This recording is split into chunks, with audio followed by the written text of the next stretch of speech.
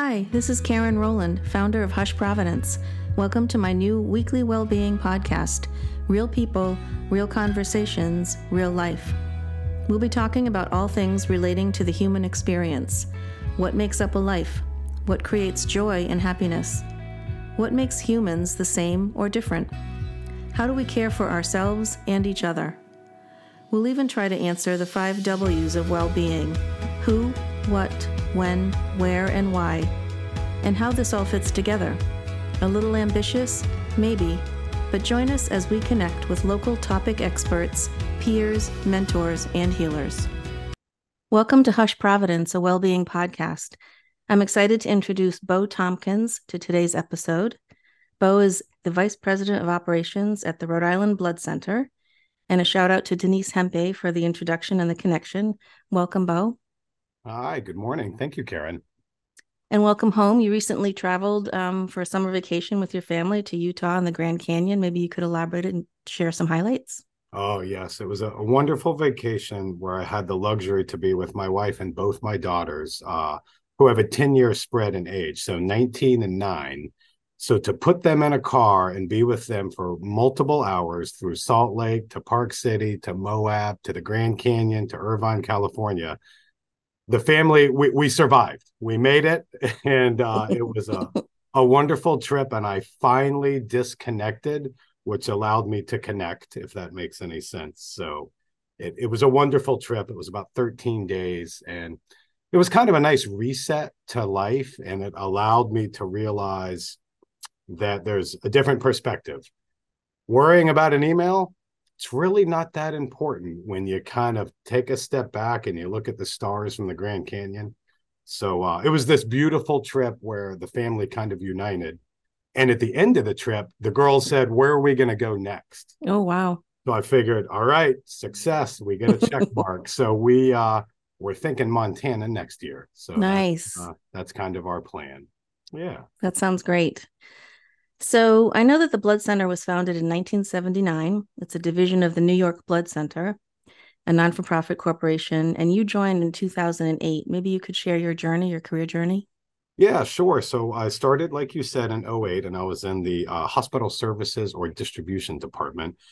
And, I was in my 20s, so it was kind of more of the clock in, clock out time period of your life. And I was learning and it was interesting, but I didn't really understand the value of the job and the role and the mission. And, I came from a blue collar family. I knew how to work, get up earlier, stay up later, get the job done. So I just applied what I learned from my parents, and it worked. And it was actually a rather simple recipe to success.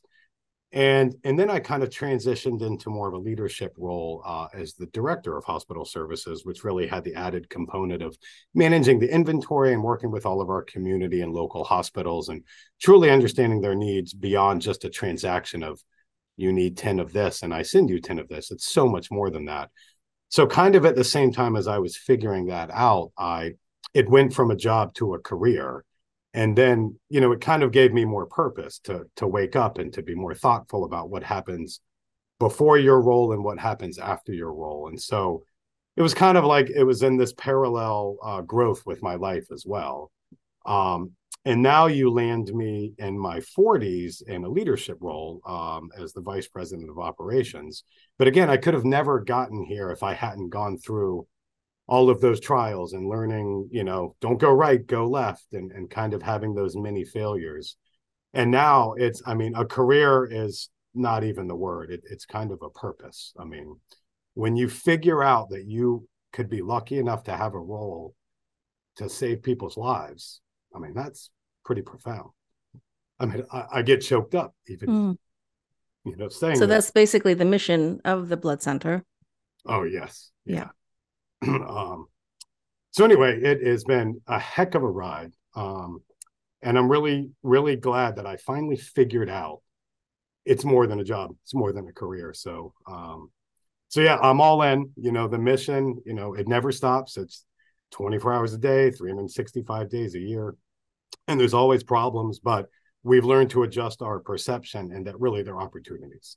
So as long as you lean into that problem, we can solve it, and we always do. And typically we need the help of the community patients, donors, doctors, the whole healthcare system. It's this rather complex system. But if we all kind of row in the same direction, it is pretty amazing what we can accomplish. So passion and purpose, it's so important. It sounds like you found all of that. Yes, absolutely. It's Yeah. great. So you have lab services. You're the only state-of-the-art full-service lab in New England. An estimated 280 units of blood per day required to meet the needs of patients in the hospitals, and 400,000 donations collected annually on average. That's amazing. Yeah. So maybe we could play a little speed round on some myths, some donor eligibility myths. Sure. Okay. So tattoos. So tattoos, a lot of people think, oh my goodness, I got a tattoo, I can't donate. That's not correct. And ironically, I actually got a tattoo last night, believe it or not. I know the listeners won't be able to see this, but you can see a little piece of my arm. But yeah, in the state of Rhode Island, it's actually a licensed state. So you can receive a tattoo. And as long as you're about 2 weeks post the tattoo and you've healed, then you can absolutely donate. And there are some neighboring states, Massachusetts, Connecticut, where some of the laws are just a bit different. The easiest way is to kind of go to our website, ribc.org, and you can go to donor eligibility, and it actually has frequently asked questions. And that's where a lot of this information can be found. But yep, you can donate if you've had a tattoo, which is a huge common myth, but we're going to bust that myth today. Was this your first tattoo? No, No. Okay. started in the 20s and I guess it's just growing along. However, I was at least smart enough. I can wear long sleeves and I look perfectly fine. Okay. How about if you've lived in Europe? Yeah. So, for years and years, Mad Cow, CJD, there were different requirements and pieces that would make you ineligible. However, due to some robust testing and working with the government, the FDA, a lot of those have been lifted. And so the best thing to do is, a lot of people think, well, I used to live in the UK or I lived in Ireland for X amount of years. The best thing to do is, it's all so easy and it's right on our website. But the majority of those deferrals have been lifted. And so, we know enough about our donors. So we know that, Karen, if you came in and you were previously deferred because you lived in the UK for 10 years, we actually proactively reached back out to you based with your address and whatever contact information we had, and tried to educate you to come back. And then we work with media and social platforms to spread that word. But again, the best place is to go to ribc.org, and you can kind of do a quick little check to see, oh, I am eligible and I thought I wasn't. Okay, great. And how long does the donation process take? The actual process only takes about 15 minutes. But the best way to budget your time, because we need to meet you and greet you, and we've got to make sure you're feeling healthy and well, and you go through a short interview process. The best way to look at it is that it takes about an hour.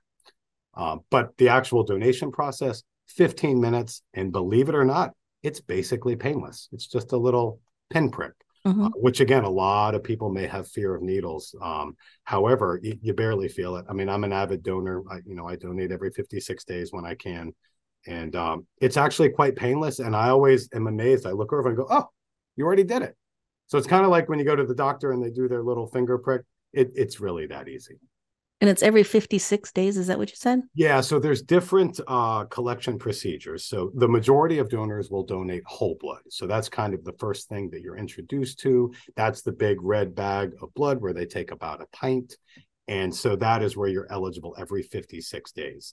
And then once we learn and we go, okay, Karen, Karen is a group O donor. So we'd like to find out if Karen's interested in double red cells. And that's a form of automated collection where we actually use a different machine and we take your red cells, but we give you back your platelets and your plasma. A lot of the time, you actually feel even more energized after the donation. And then we end up getting 2 red cells.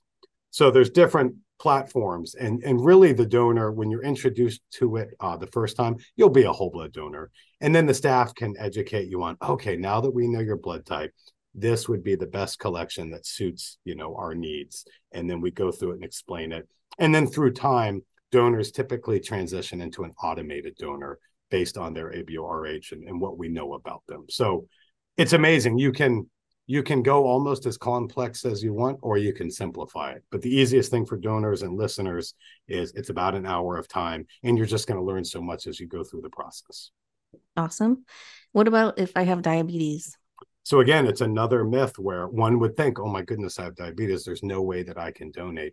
However, if it is controlled and you've got your physician's support, and we will ask you a couple additional questions for diabetes and or many other, unique things that donors may have, it is quite amazing how many are eligible to donate, and it'll have no adverse impact on you. And again, you're potentially saving 3 lives. And so that feeling, that's the one I'm kind of addicted to. That feeling, knowing, oh my goodness, I did something really good today. Mm. So yeah, diabetes is another one that would throw people off. But again, if you're listening, go to rbc.org and you'll be able to really determine if we think you'd be a good fit. And what about access? How many locations do you have? So throughout the state of Rhode Island, we've got 6 fixed donor sites. So that's where you walk in. It's a brick and mortar, building and facility. And then we also have mobile operations where we will either use one of our big giant buses that you've probably seen on the highway. It's almost like a rolling billboard driving through. And or maybe we go to a church or a certain venue, and then we will actually have an inside setup in a place of business. And we typically do 3 to 4, sometimes 5 mobile operations a day. So well over 100 a month. So there's rather easy access, and Rhode Island's not that big. So you're going to see us one way or the other. So it should be rather convenient, whether your place of work hosts one and or you want to come visit us at one of our existing 6. And now a shout out to our sponsor, the Good Seed Market, 138 Central Avenue, Seekonk, Massachusetts. Started in 1989 by 3 friends with a goal of creating a neighborhood market offering simple, natural, organic products for a healthy lifestyle. Now a member of the independent Natural Foods Retailer Association, our friends at the Good Seed are offering our listeners a 10% discount on their first purchase just by mentioning Hush Providence. The Good Seed Market, a place where ideas can grow. Sites. So extreme weather, the pandemic, that all plays into your inventory levels. How do you pivot around all of that? It is a challenge. And I guess the easiest message is there's always going to be inclement weather.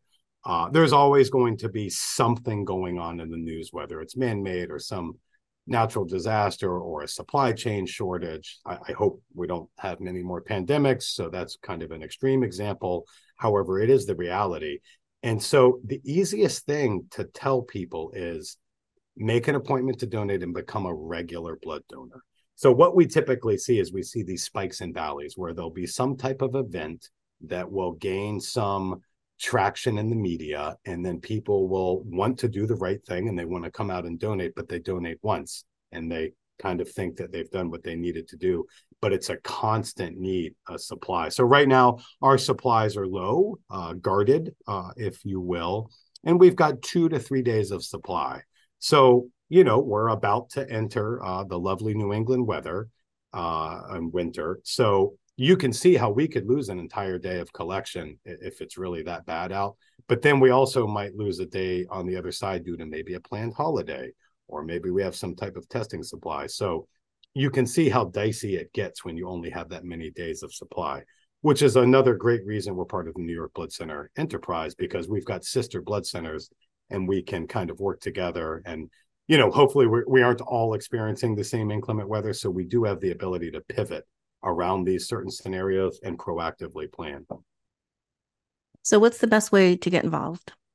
So there's multiple ways to get involved. So I would say approximately 40% of the population is eligible to donate. But, I understand maybe you don't want to donate. It's not for you. Maybe you're not eligible. You could become a blood drive sponsor where you actually coordinate and facilitate hosting a blood drive.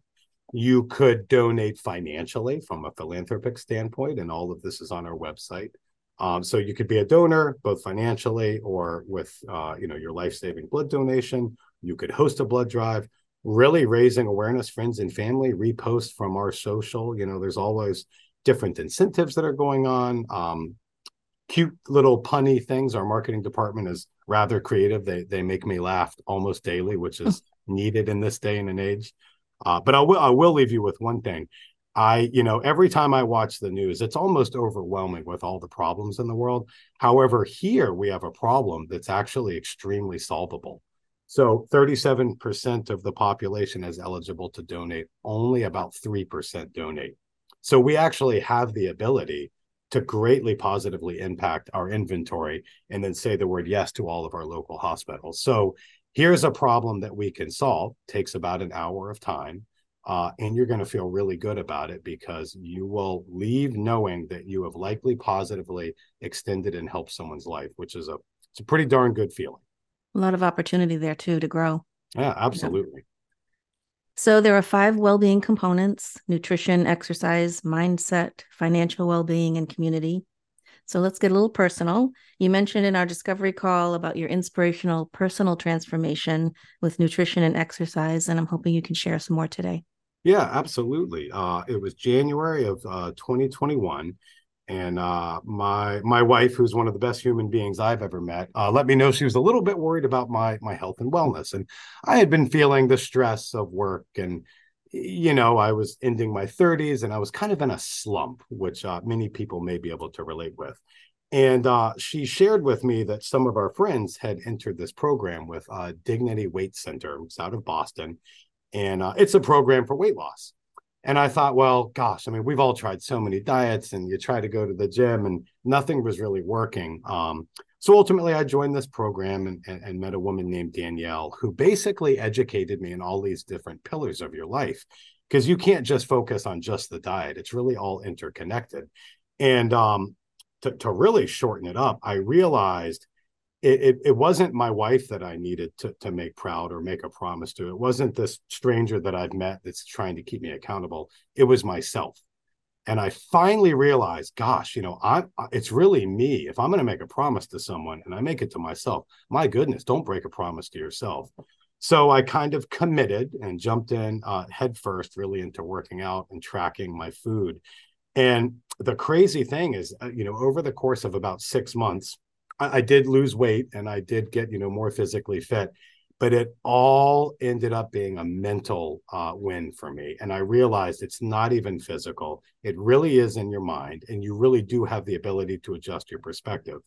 And so I kind of built this bulletproof morning routine, which I swear by. And my poor staff that I constantly inform them day in and day out, you need to be an early riser and you need to spend time by yourself. And so I kind of built in this hour of time. And again, no one has time. You have to make time. So I get up around 4:30 a.m. And that first hour of time, I'm not a husband. I'm not a father. I'm not an employee. I'm just Bo. And it's just me. And I have a cup of coffee. I do an 11 and a half minute, headspace meditation where I just simply calm myself. And then I go do something as hard as I possibly can, something very physical. I got into running. I couldn't run a mile in January of 21. I'm now preparing for an ultra marathon of 31 miles. Wow. So, and I'm just an average person. There is nothing special about me. But what I realized is you can't live off of feelings or motivation. You have to have commitment. You have to have discipline. You have to have dedication. And if you can just do those things every morning for a certain amount of time, everything else just kind of fell into place. But I started looking for these little inspirations everywhere I went. And in fact, a couple of weeks ago, I emailed you and I had to reschedule our podcast. And you know what you did? You wrote me back and you said, just breathe. I don't know if you know that, but that greatly helped me that day. And guess what? The other day, a woman, one of my colleagues, I could tell she was going through a tough day. So guess what I did? I said, hey, just breathe. She comes back and says the same thing. So you kind of start to collect this arsenal of all these little habits. And I put them at the beginning of my day. That might not work for everyone. Maybe it's the end of the day. Maybe you work a different shift. But if you can find a way to carve out time for yourself and then really focus on mentally, can you do more? Can you educate yourself? Now it flowed into, I don't like TV anymore. I honestly feel like it's kind of a waste of time. So I've gotten into podcasts and now I try to read 10 pages a night, 5 nights a week. And now that's turning into now I can't put the book down. And so it's like these little evolutions that have occurred in my life, and it's financial, spiritual, nutritional, in my relationship. I'm literally falling in love with my wife again, which is so fun. Oh, I'm getting choked up again, Karen. Oh boy. Luckily, these listeners can't see me. This will be on YouTube, so I'm just Oh boy. Okay. But you said there's nothing special about you, and I disagree. I think there's something very special about you, and your story is very inspirational. It's going to resonate with a lot of people. So thank you for sharing that today. Oh, Now I'm getting emotional. So if you were writing an autobiography, what would this chapter in the book be called? okay. This is a good question. I think I would title it Just Getting Started. I think I'm ready to blast off. It's all kind of come to this pivotal moment, and I feel like I'm just scratching the surface. So it's just the beginning, That's and I'm looking awesome. forward to what's next. Congratulations on all your success professionally, personally.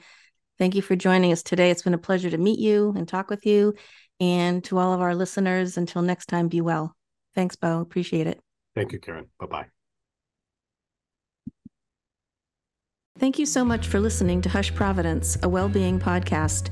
This would not be possible without the incredible help from Jamie Farinella and Stephanie Whitehead on branding and logo concept, John Papa's endless generosity, David Davignon and Austin Lynch for their skilled technical expertise, and of course, our amazing guests and all of you, our listeners. Until next time, be well.